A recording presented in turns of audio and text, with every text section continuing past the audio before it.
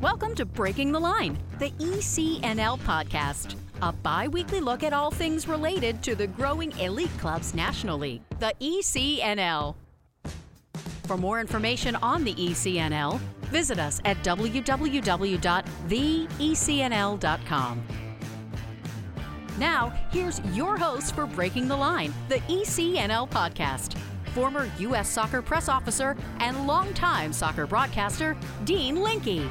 I am Dean Linke, and this is what we have on this week's Breaking the Line, the ECNL podcast. Hey, this is Christian Lavers, the president and CEO of the Elite Clubs National League, and I'm excited to welcome Doug Lemov, our coaching methodology advisor and an expert on teaching teachers, to this session of Breaking the Line, where we will be following the science and what it says with respect to coaching and teaching players. This is Doug Lemov, the author of Coach's Guide to Teaching, and I'm excited to be on talking all things soccer, football with Christian. And trust me, folks, Doug Lemov talking soccer with Christian Lavers is worth a listen all day and every day, and it starts after this message from the ECNL. As the game continues to evolve in the United States, the ECNL remains the standard of excellence in youth soccer.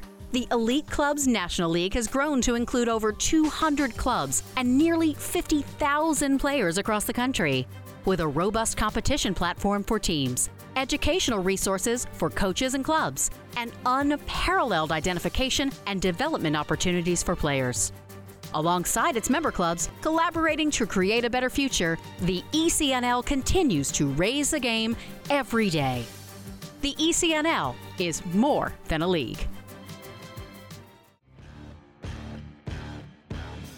Welcome back to Breaking the Line, the ECNL podcast. Once again, here's Dean. I am Dean Linke. Got a front row seat today as Christian Lavers has our first return guest of Breaking the Line, the ECNL podcast. Doug Lemov, you should feel really special as you're our first return guest with Christian Lavers. With that, Christian, as always, take it away. I'm assuming I'm a return guest because I got it wrong the first time, actually. So I'll try and do it better this time. We are thrilled to have you, Doug. As always, every conversation we have is something that I take away a lot of information and do a lot of reflecting on. So appreciate you being back to talk about a lot of different things in coaching. Specifically, I'll start with, you had an article in the LA Times last week about quote unquote, following the science in education, specifically with respect to learning loss during the pandemic and what schools and teachers may consider in changing their methodologies of teaching, or at least being aware of some science that may not be clear or clearly followed in current practices. And it struck me that almost all the topics you talked about in that article were really relevant also in coaching. Yeah, I was kind of thinking about the same thing. So I'm happy to chat about some of those ideas. One of the things I said in the article is that, I see following the science as an equity issue, which is, students in the classroom deserve to be taught in the way that's most likely to result in their learning, especially now. And, it's not much different on the soccer field. Kids deserve the best coaching they can get. And so I think when we follow the science, maybe we can get them get a little closer to getting there. Well, I'll just maybe dive in here because I think your article provides a good outline in some ways to the topics that we could go through. So one of the topics that you talked about was background knowledge and the role of background knowledge in learning. So maybe if you can give a little bit of background on that concept and then translate it into coaching as well. Yeah, I'm happy to. Background knowledge is so important, and its problem is that it's not sexy at all. And so you can hear people saying all the time, look, what's the purpose of schools? We should be teaching kids to problem solve and engage in higher order thinking and things like that.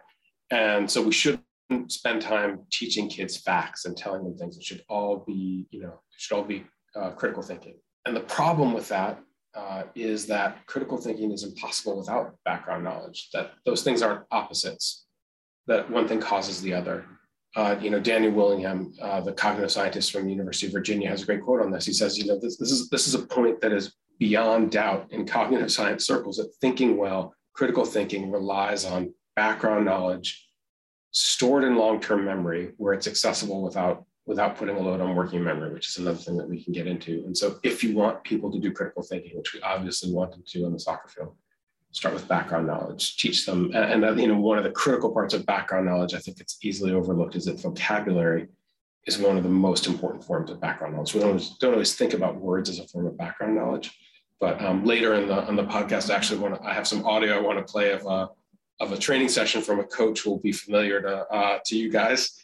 And one of the best things that the coach does is teach players how to approach another player when you're pressing them, and puts words to it so players can call it something and can recognize it and can start to conceptualize it when they see it in other situations and problem solving. That's really interesting. It always strikes me how hard it is to get it right in coaching. We're still trying to get it right, even in the classroom. Yeah. Well, it's so true, because so many of the ideas come, filter back and forth between the two of them. And so this idea that somehow you can just put people in problem solving situations and that they will come to the right conclusions, that they will observe useful things from it, is not necessarily true. I mean, it's partly true because there's a lot of research that experts learn pretty well from if you put them in a constraints-based situation, in a problem-solving situation. But novices don't. Novices, one of the things we know is that perception is influenced by your background knowledge. So if you know a lot about what you're looking at, you learn a lot from the situation. But if you don't know a lot of what you're looking at random things, you're not attending to the most important signals, and so you're not learning as much. So if we drop players into a really rich constraints-based exercise that is designed to teach them to play wide around pressure, it's likely to teach players who already know a significant amount about playing wide around pressure. But the players who don't know as much are less likely to learn from that situation. But if you start with a couple of core principles and key ideas and let players conceptualize them and start to use them, then they're likely to learn more from situations like that. So again, I think the takeaway is that that's the problem solving and background knowledge and early investment in background knowledge. Those things work together. So if I was going to try and take that directly into a soccer training environment, one example, it is you can coach anything in an 11-a-side because it's the game by definition. It won't happen very often. But the other problem is that whatever the topic or behavior is, will be very difficult for the player to be able to recognize the cue or moment or situation when it's relevant, because there's too much other information. So I think what you're saying is sort of this concept that the game is the best teacher needs a heavy modifier of, in order to learn from a rich, complex environment like the game, and let's just take an 11 aside, you need to know how to do a lot of other things first so that you can decipher information in the moment better. Or even if I take it even more simple, if you're playing a 6 versus 4, trying to teach a back 4 how to do something, you can probably let the back 4 problem solve when they're more experienced and experts, where they will be able to recognize things that go right, things that go wrong, various cues. But if you're dealing with younger players who maybe don't know how 2 players work together in defending, for example, or how 1 player should pressure, you're not going to be very successful with something that looks very game-like, but the players don't have the information to make the right decision in that exercise. Many of their decisions that they make will be wrong, and they won't recognize the difference between right decisions and wrong decisions in many cases. And if they get them right, they won't really understand what's right about them and what to call them, so they'll struggle to replicate a successful decision. And that's, I just think that's why background knowledge is so important. I was just thinking, as you were talking about watching my daughter's soccer tournament back in the spring, and the outside back is way out of position, right? She's way too wide. And the coach is yelling, stay connected at her, right? And I'm 100% sure from watching her behavior that she had no idea what the phrase stay connected meant. And so, right, she doesn't understand what spacing should look like in the back 4, right? So it's really unfair to her to be shouting that at her in the moment, because, it's asking her to solve this riddle of what does it mean to stay connected to whom, and what, how connected, how far am I supposed to be from the center back? And so, she failed to adjust her positioning successfully at all. And the result was, eventually a goal for the other team. These concepts here that you're talking about, I think complicated is the right word, because of the level of nuance that goes into teaching. But it seems that very much baked into this is this difference of novices and experts in learning. And if I tie that to coaching, it is maybe the difference between more direct instruction and more guided discovery. And I think, right now it's all the rage that, players figure out problems and make their own decisions. And direct instruction has probably it's not as popular as it was years ago. And it's always scary when you use terms like popular when it comes to things like cognitive science and teaching, I would think. Yeah, so true. So maybe you can talk about direct instruction versus this guided discovery or constraints-based coaching, specifically with respect to novices and experts.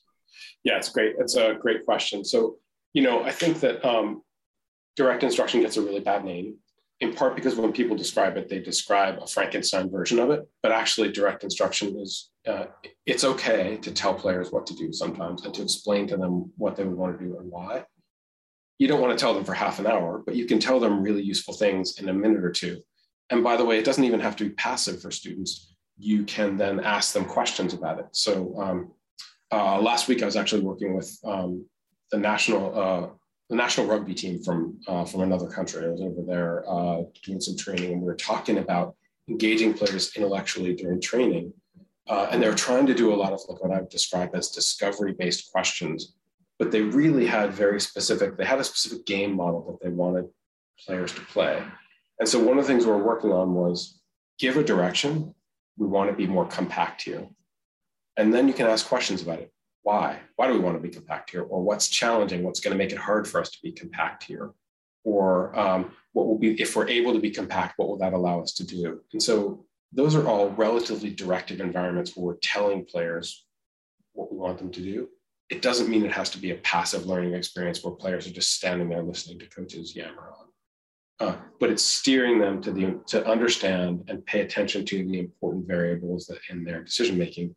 And again, the research is really clear that for novices, this is the way to help that they will understand more of what they're looking at if we spend a little bit of time teaching them some this background information. And actually, if you're okay with it, I would love to play for you two examples from if this isn't too embarrassing for you, Christian, from I taped you coaching your U16, U17 girls last week. I think two of the stoppages are really, really good examples of how background knowledge can help players. So if you're comfortable, could I play them for you? And one, I'd love to hear what you hear in them first, but then I'll tell you some things that I think are important. Absolutely. I'm gonna hate hearing my own voice, as I think everybody does. But go. Oh yeah, then you never get over the nightmare of being videotaped. But so let me just set the stage here. This is two stoppages that I spliced together from your session, Christian. It's a defensive session.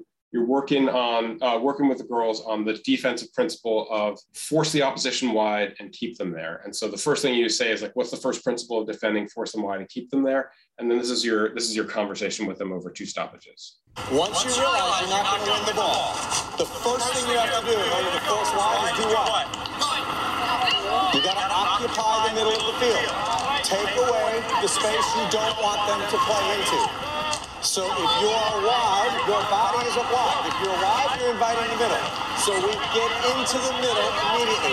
Then what? Huh? Somebody has to press. Who's going to press? Closest player to the ball. We have two that are pretty close. Who makes more sense to press, and what do we think about here? All right. So if we want to force wide, we want to keep them away from our goal. She comes at this angle. All right, what's your adjustment then? All right, perfect. So the first thing is, occupy the middle, then we have to figure out who's going to press and who's going to go at an angle to keep it wide. Occupy the middle, and then think about the angle of the press so that we keep it the way we want. Play. So that's the first stoppage. And let me just play the second one here. We can talk about them both. And regardless of where the pressure is, high or low, it starts the same way. It is not straight at the ball. What is the first step? First step is to the side. To the side, so I'm coming at her off of her shoulder. That alone, one step, makes the game more predictable, makes her more reluctant to go this way. It is not the big loop that takes forever and opens up all this pass. And it is not the straight line that doesn't take away a direction. It is one step and then come at a shoulder. As that's happening now, first player in defense is what? Force wide, keep it there. The way we do that is put our body where we don't want them. Where do we not want the ball now as she's pressing? Okay, so somebody needs to now step into the space that we left. I don't want you coming here. I'm going to take this away. Where do you want her to go? So are you going to go mark it early? No. Now you're ready to go. But if you go early and anticipate, we're inviting that. So you're saying, hey, I'm waiting as she goes, and as she tightens, you can tighten up, you read it. As soon as the ball's gone, now it's your turn to close and keep it here. But it all goes back to the same principle. Start with the compactness, shape the pressure, and the cover can shape appropriately. Play. So I'd love to hear what you hear just when you hear those two stoppages. I hear myself, certainly I've repeated things. It's always a question of how often do you need to say something for the message to be heard? One of the common themes in leadership is, whenever you think you've communicated enough, you're probably halfway there. So one question is, when I hear that, is it too much repeating the similar instruction? To me, it seems really clear, but that's easy for me to say in the sense, because I know what I wanted. So I guess I'd flip that question back to you. Yeah. Well, one of the things that I was struck by, particularly I was thinking about the second stoppage, where you're talking to the girls about like, what is the angle you take when you press a ball? I just think about, and how does it relate to what I'm trying to accomplish here, which is I'm trying to protect the middle of the field, right? And you say you don't run right at her, and you don't make a big looping run. You take one step to the side you want to protect, and then you approach her shoulder. And I just think about the number of, like, the percentage of times where players are pressing the opposition and they have no idea about how many iterations would it take a player to figure out the subtlety, the details that you just shared with your players about what it means to press. I think somehow the notion that like this is taking away problem solving from players is hugely erroneous. That think of how much problem solving there remains to be done. Like right after this, you're like, play, go, and they're in a really challenging, it's a really like high pressure 4-on-4 where they have to protect the middle against their teammates. How many complex iterations of figuring out how to do it in different situations, right? Who's going to press first? When do I press? At what pace? When do I recognize the cues? There's a ton of problem solving and decision making to go here for players. But without this guidance, this background knowledge of like, what does my approach look like when I'm pressing the opposition? For the most part, players are going to get it wrong. And I guarantee if you walk out to most U16, U17 training sessions or games, you're going to see players who have no idea how to press. Certainly not how to press in coordination, which you're also talking about here, which is to the second player. Once she's pressing, how do you time your run? And so I think that I just think this is a great example of the gift of knowledge, right? This doesn't prevent problem solving from players. It allows them to problem solve together around a shared goal. The principle that you've shared with them is, what are we trying to do? We're trying to protect the middle. We're trying to protect space. We're trying to force them wide and keep them there. Yeah, I suppose what that makes me think about is, and I say this relatively frequently, is that the instruction of what we want to happen is not complicated. The process of doing it quickly and repeatedly is exceptionally difficult. So what is not hard, doing it in a chaotic environment and not forgetting or not, missing the opportunity completely is really where the challenge comes. Pep Guardiola's principles of play are really simple, and you could list them on one page. The challenge is doing it against Jurgen Klopp's team, doing it in, under complex circumstances with changing defense, with, in a coordinated way that, the challenge is in the application. I just think the notion, which is sort of romanticized out there, which is that somehow if we put players in the perfect environment, they're going to infer all of these things, that the answers are somehow inside of them already, that these players, as they're running around, they understand the angle that you should take in approaching the opposition when you're pressing. And that if we just put them in enough situations and ask them enough questions, it will emerge from each of them. I just don't think that's very real. It's a myth, right? Like, and if it is, it's going to take you, 30 weeks to get there. Why not just tell them and then ask them questions about why and how and when, which you're also doing here, and let them then start playing right away and wrestle with this idea. The other beautiful thing about this session is that, like, basically there are two ideas in the session, which is organize, get central, protect the middle, and then coordinate your press and the angle at which you press. And they spend an hour with their attention focused focus solely on these two aspects of play. And you can literally see them improving in the course of the session because they start with a shared understanding of what they're trying to do and how to do it. And then you can see them working together to figure out the coordination of it. We're here on Breaking the Line, the ECNL podcast. Christian Lavers, the president and CEO, our return guest, Doug Lemov, who also brought in some fascinating video of our special host, Christian Lavers. We'll take a break, be back with more Christian and Doug after this. Nike is a proud sponsor of ECNL Girls. Nothing can stop what we can do together to bring positive change to our communities. You can't stop sport because #you can't stop our voices. Follow Nike on Instagram, Facebook, and Twitter. Soccer.com is proud to partner with the ECNL to support the continued development of soccer in the U.S. at the highest levels. We've been delivering quality soccer equipment and apparel to players, fans, and coaches since 1984. Living and breathing the beautiful game ourselves, our goal at Soccer.com is to inspire you to play better, cheer louder, and have more fun. Visit Soccer.com today to check out our unmatched selection of gear, expert advice, and stories of greatness at every level of the game. Welcome back to Breaking the Line, the ECNL podcast. ECNL President and CEO Christian Lavers with a special visit with Doug Lemov. So Doug, I wanted to jump on something you had just mentioned before on this session, and of which I was kind of the guinea pig. And this is based on a lot of learning from you, actually, and some of your writing. I, as a coach, have tried to spend more time focused on less topics. With respect to hopefully focusing the attention of the players on those things. And I'm very mindful of I think you used the example once of the coaches, 5 stoppages on 5 different topics isn't going to get you very far compared to 5 stoppage on one topic.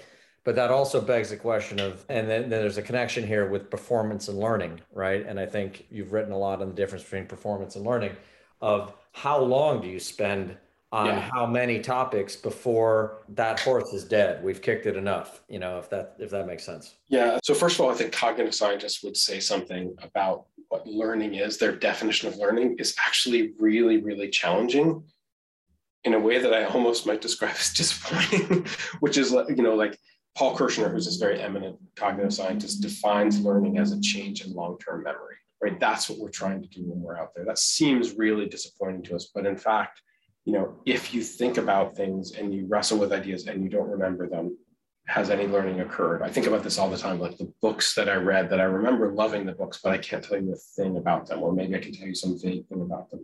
Unless something changes in long-term memory, nothing's been learned. And so what has to happen for something to change into long-term memory? Well, first of all, something has to get into long-term memory in the first place. And you're absolutely right, which is attention. What players are thinking about, what they're focused on is what they learn. And so a training session like the one that you ran, where you're constantly reminding players to focus on their position in the center of the field and the angle at which they press, makes it more likely that the knowledge that we want about defending will be in long-term memory. But then the second challenge is getting it out of long-term memory. For knowledge to be useful to us, it has to come out of long-term memory at an instant when we perceive a stimulus, some stimulus or factor in the world around us that says, oh, now's the time to press, right? We see a cue, and that has to trigger something in long-term memory that we know. We have to do that very, very quickly.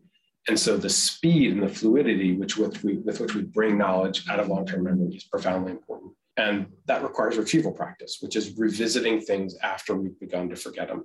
And that is the distinction, or the thing that distinguishes performance from learning. Performance is, at the end of this session, I guarantee you, the last round, your girls are going to be fantastic at protecting the middle and angling their pressure, right? I could see it in this session. But what will happen in the match a week later or 2 weeks later? Will they remember? Well, the facts of human cognition are pretty clear. Like, they will begin to forget. As soon as they're walking to their cars, they've already forgotten a significant amount of it. And then they get home and they talk to their parents and they watch something on TV and they start studying for their homework. And the next day they take a test and they've already forgotten so much of what you've taught them. And so we need to recognize that in order for it to be stored in long-term memory, we have to then come back to it the next day and then 2 days later And, another great phrase from a cognitive scientist, the best time to remember something is when you've begun to forget it. That the struggle to remember it causes it to encode more deeply in long-term memory. What's the total number of times you have to come back to something to encode it in long-term memory? No one really knows. It's probably a minimum of 3, if you believe Graham Nuttall, who's an educational researcher, but it's probably more than that. And so I have to remember that even the perfect session will not result in long-term player memory, which is another way of saying things will transfer to the game. So I've got to cycle back to things periodically. One of the great things about cycling back to things, doing retrieval practice, remembering them after, recalling what we did on previous sessions after players have begun to forget it, is that the amount of time you spend recalling it does not necessarily correlate to the power you get from retrieving it. In other words, after you've done this great session, you could probably spend 5 minutes on it.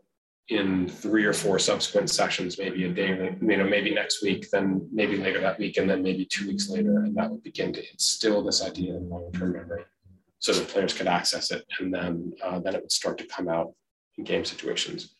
So the difference between performance, I'm able to do it while I'm learning, or while I'm in a training situation, and learning, which is I have it with me forever, and it will show up in game situations, is retrieval practice, which we are very, I can only speak for the classroom, but people it feels like a low cognition activity to be reviewing things that we've already talked about, but it's actually the key to performance. So if I can maybe summarize some of this, because I think this was at a really interesting point with respect to retrieval practice. If you can leverage let's just call it the initial session where maybe the concept is introduced, the behavior, the decision, whatever it may be, that initial session may have a greater amount of time spent on it, or a greater amount of time spent on a smaller number of different pieces of information relevant to that. You can actually leverage that session with much shorter reminder or retrieval sessions later. So if I put an hour into this topic on day 1, and then 20 minutes on day 7 and 10 minutes on day 12, and I'm making that up, whatever training number, we actually, a little bit of retrieval practice leverages that first session to be really, really impactful. But the failure to do any retrieval practice can almost make that first session, I don't want to say irrelevant, but it can make it really, really reduce the value of it. Well, that's the irony of it, which is it's such an efficient tool, which is if we spend that little bit of time reviewing it, coming back to it later, we don't lose that session. If we do lose the session, right, we have to go back and teach it all over again. And that's, then the cost is huge. And so just investing in memory is actually a really efficient way, so that we're not on this treadmill of like, I thought I explained pressing to you guys, so I have to go back through pressing again. Because again, if it's not reviewed, players will forget it. One just interesting takeaway from this, I have a colleague who works with an NBA team, and he shared this sort of, we have a presentation on retrieval practice that we do. And the first thing that the NBA team did was they put on the whiteboard in their sort of coach's room a list of everything that they had covered in practice, so far during their preseason and the beginning of the season. And before they walked out to practice, they would just write down a few of them that they were going to review briefly for 5 minutes right before a water break. Great, let's go out, let's freeze. In 2 minutes, water break. First, we're building out of the back. Goalkeeper play. You're going to play the ball out. We're building out of the back. 3 iterations. Players remember it. They struggle at first to remember it. Then they start to get it. Then you go back to your water break and you come back to your primary activity for the session, and you've achieved that retrieval practice goal. For those people looking for nuggets of gold, this seems to be one that it's not covered in any coaching classes that I'm aware of that are through your typical licensing program.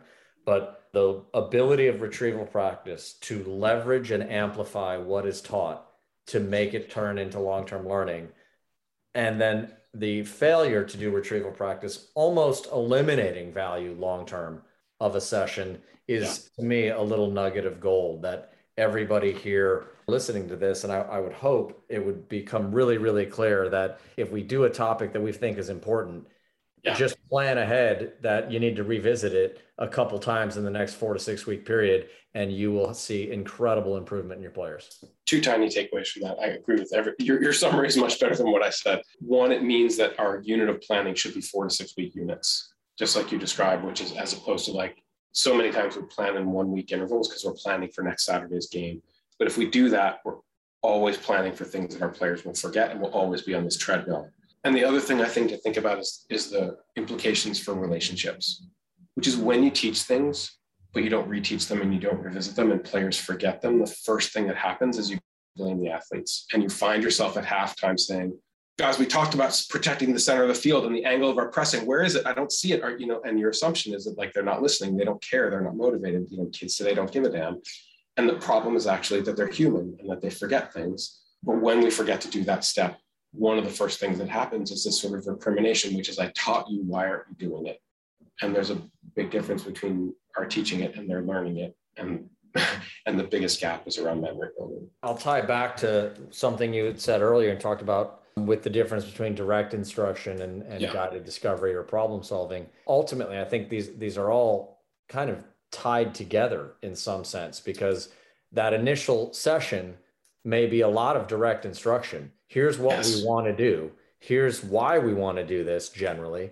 And then the problem solving or the discovery piece is how do they do the what? I'll say that phrase again because I think it sounds weird, but how they do the what is really where the challenge comes. And in order to do that effectively, to your point, that's where they have to really know what to look at and when to look for it in order to accomplish what they were taught in direct instruction. You make such a good point there, which is like, because we're talking about memory work, your first assumption might be that retrieval practice is simplistic. And I'm going to be like, what is the angle of approach? But actually the retrieval practice can be, we're going to play 4v4 here. We're going to play 6v6 here. Our goal is to protect the middle. I want to see you focusing on angle of pressing and organization of space in the middle of the field, right? And so the retrieval practice can actually be complex. It can be challenging. It can even be more complex than the original lesson, which is now we're gonna make it harder because it's going to be 5v4, 6v4, and you're going to have to really adapt what you know about pressing and protecting space to a much more challenging situation.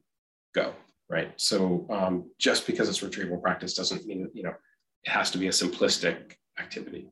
That to me seems to be a place where maybe you see a little bit of the art come into the science, is how fast do you escalate complexity or how quickly do you make the game more difficult or more real from what has been simplified?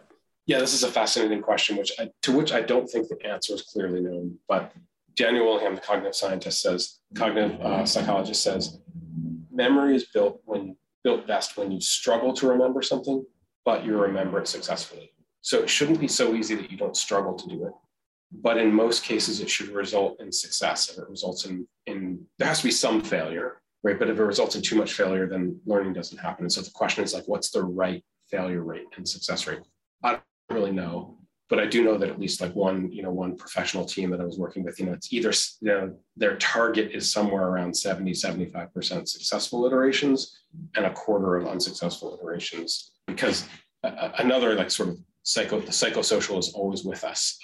People are motivated when they feel like they have a challenging, interesting problem that's not simplistic to solve, but that they have a good chance of solving it, right? If it doesn't feel solvable, people get frustrated and they start to give up and they feel like, oh, it's a waste of time. And if it's too simplistic, they're like, oh, this is a waste of my time. And so we want people are more motivated for training and they're more involved in training and more engaged if it's challenging, and success is likely but not assured. That makes me think of another topic here that is also in vogue to debate, which is this concept of unopposed training or technical training versus training involving decision-making. You have opinions all over the map on it, but it's become also very popular for people to dismiss any type of technical training as lacking context. And so I'll tie this back into your concepts of background knowledge and all this other stuff that we've just talked about, and maybe throw that to you on how do you combine these two different types of training that it seems each have value in different ways? Yeah, I think unopposed training is not sufficient. Right? It can never be sufficient to prepare you for the game. But that doesn't mean I throw it out entirely. I think it has specific benefits. And there are two things that I'd say about it. One is Hicks' law is this scientific principle that says the speed of decision-making varies according to the number of choices available. So if there are more choices available to you, if you have 12 choices, if there are 12 choices available to you, your decision-making will be slower than if you have 2 choices. So one of the things that unopposed pattern play does is essentially familiarizes players with a set of common choices to play out of like pressure or common situations. So you don't always use them. It's important for there to be variations, but what it does is allow players to, when they're under pressure and when speed of decision-making is especially important, to conceptualize basically a finite menu of potential options that they could use. It's a bit like if I want players to be able to make decisions with the ball, they have to be fluid at their skills, right? If I have to think about the skills that I want to use, just my ball work, it's going to use my working memory in the moment when I need my working memory for perception and decision-making around me. And so if my skills aren't automated, I won't be able to think and I won't be able to problem solve. And a lot of times what I think coaches, like when I watch Pep Guardiola do unopposed pattern work, which he does, what I think he's doing is the equivalent of group automation of skills, right? He wants his players to be able to execute certain functions so quickly, so automatically under pressure that they can focus their thinking on perception, right? What is the move I want to make here? And so, I think it's a little bit like the equivalent of being automatic with your skills is automatic with sort of group coordinated actions, which I'm always going to apply and adapt to the situation. Do I think being able to do it in a passing pattern prepares you for the game? Of course not. Then you have to go from there into challenging opposed situations. But I think you can instill the sort of conceptual, the mental model of what the basic movement among a group of people looks like through passing patterns in a way that's fairly productive. And I think that's why you see so many highly successful elite coaches still use it. If our listeners are like me, their brains are going to hurt as this podcast continues because of the quality of this discussion. But let's give everybody a break. Take one more break here before we come back and keep digging into the depth of knowledge here of Doug Lemov. From athletes just starting to turn heads to some of the best athletes to ever play their games, Gatorade shows that they are the proven fuel of the best. For the athletes who give everything, nothing beats Gatorade, the studied, tested, and proven fuel of the ECNL. ECNL Boys is partnering with Puma for the second year, driving sport forward with the leading products and the next generation of pros who wear them. Puma has proven themselves as the fastest sports brand in the world, the fastest innovation, the fastest players, and the fastest products in the game. They're the perfect partner to complement the speed and talent of our teams. In keeping with their mantra of forever faster, Puma introduces the world's fastest boot, the Ultra. The only boot engineered for speed, the Ultra combines a woven upper with a lightweight outsole for direct forward motion, speed, and acceleration. It's the best in the game, designed for the best players in the game.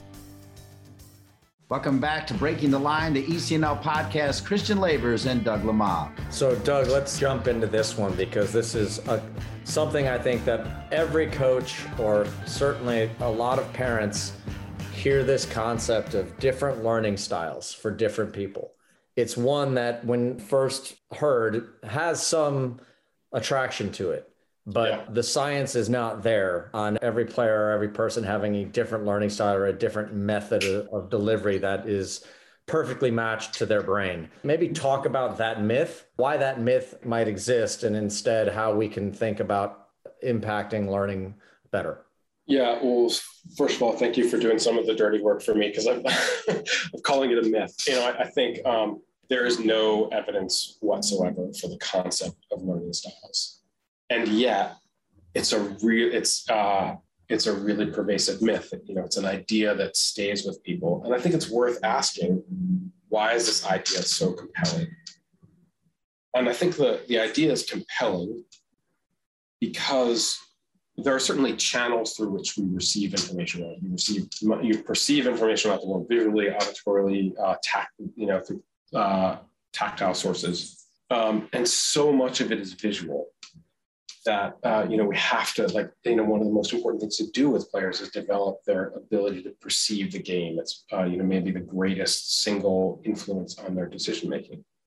And so I think because we're aware of how much we learn through different channels, that we're inclined to sort of say, oh, well, I learned best this way. But for the most part, you have to be able to learn through all channels. And for the most part, you can't choose the channel that you take in information from. So whether or not it's true that you're an auditory learner or you're a visual learner, I mean, I think it's interesting that most people, when they talk about their learning style, very few people say, oh, I'm a tactile learner.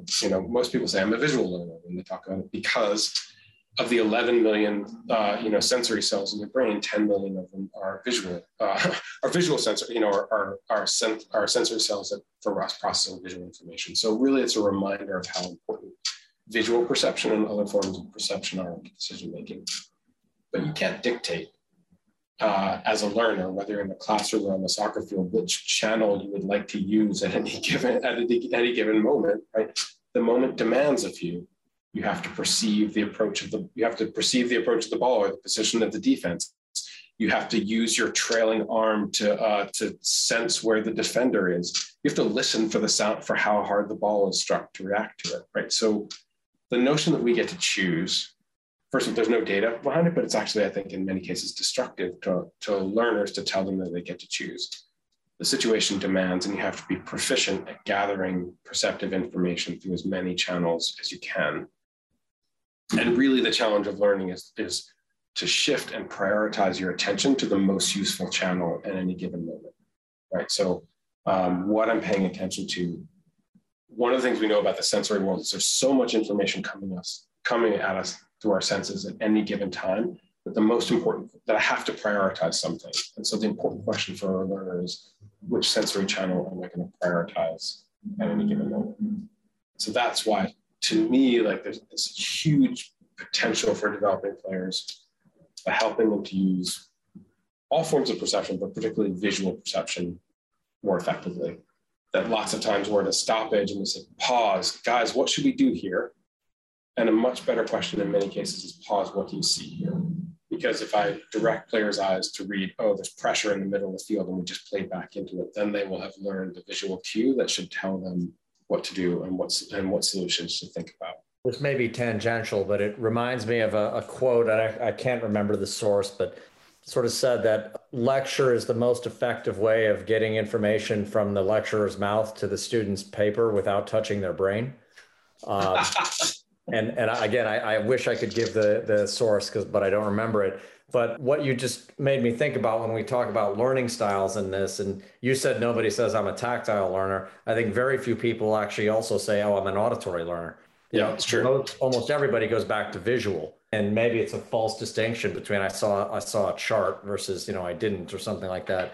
But to me, it also ties back into a lot of the stuff we talked about earlier when we're talking about direct instruction versus questioning. We're talking about the amount of complexity within the environment and the number of choices in the environment. And that really the art of teaching or coaching is managing all of those different methods and all of those different vehicles of conveying information and engaging the listener in a way that gets the brain involved. Maybe that sounds a little bit too 20,000 feet, but it jumped in my head. No, I think it's really profound, which is, we're inclined as humans to want to say, this is the best thing, this is the solution, this is the magic bullet. But in fact, in almost every case, the answer is, as I think I quote you saying in the Coach's Guide to Teaching, it depends, right? Is discovery learning or direct instruction better? It depends. It depends on how much background knowledge your players have and how much context they have for the thing you're trying to teach. Is it better to tell players things or to ask them questions? It depends. I just think it's, so much of the discourse around teaching methods assumes that there's one method that's always correct. And I think really the challenge is being intentional about thinking about what it is I'm trying to teach and focusing on the limited number of things I'm trying to teach, and then choosing the methods that help me get there best. One more sort of related topic I think that comes to mind in this is the assumption that learners are aware and can feel when they're learning. It makes me think back to actually early on in my coaching career, and I think it was Anson had said something in a coaching course somewhere that the session that goes really perfectly and looks really pretty doesn't probably result in a lot of growth and learning versus a session that's messy. But I'll go back to you and say, Is it accurate that learners are aware and know when they're learning, or is that another variable here that makes this so difficult? I think the research is pretty clear that learners are not aware of when they're learning, right? They might think they learn more from a session, but they're not particularly accurate in making assumptions about it, which I think is interesting because lots of people will say, "Oh, you should let the learners decide how they want to learn something." Great judges of their own learning, but actually, they're not. And I think the other point that you make is really important, which is lots of times when we think that we're being successful, we're training players to be successful at practice, at the exercises we do in practice, as opposed to the things that the game will demand of them. And I think we have to think carefully about the difference between those two things.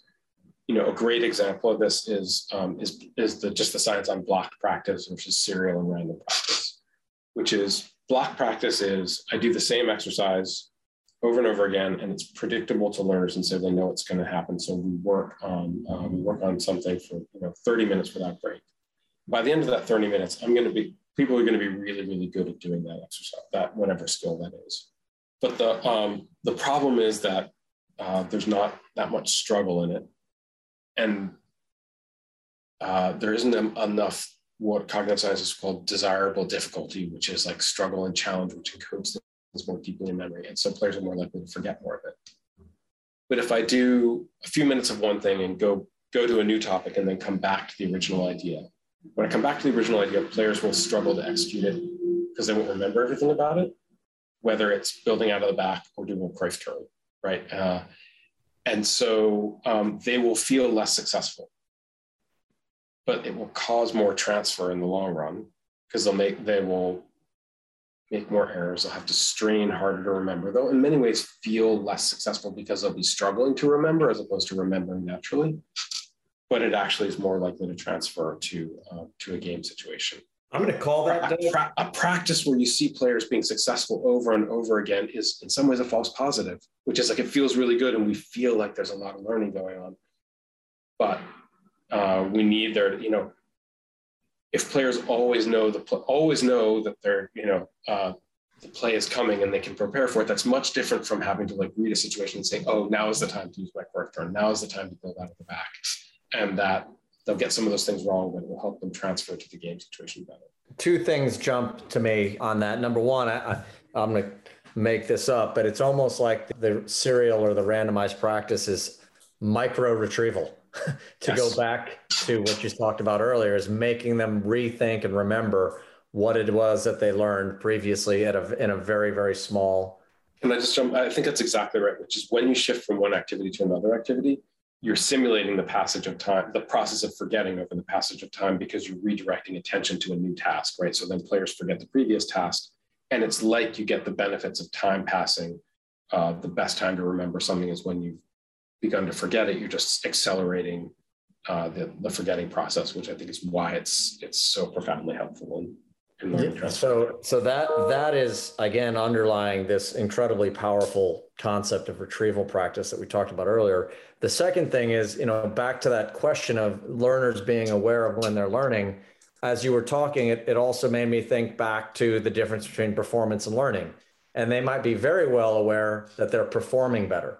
Right. And that's almost like a false positive to your previous point, is that they're aware of the performance changing, but what they don't know is that it's not going into long-term memory, and they don't understand that difference between performance and learning.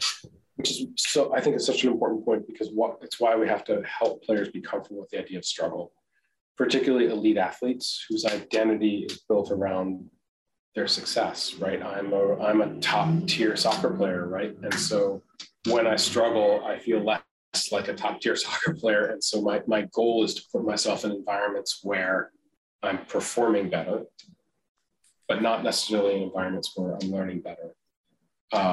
There's a small section in the book where I write about this exercise that I watched at the Philadelphia Union Academy session, where the coach is asking players to play the ball first time with like a chop. So they play underneath the ball and it has backspin. So their first touch is across the body and has backspin to play the player off to their side.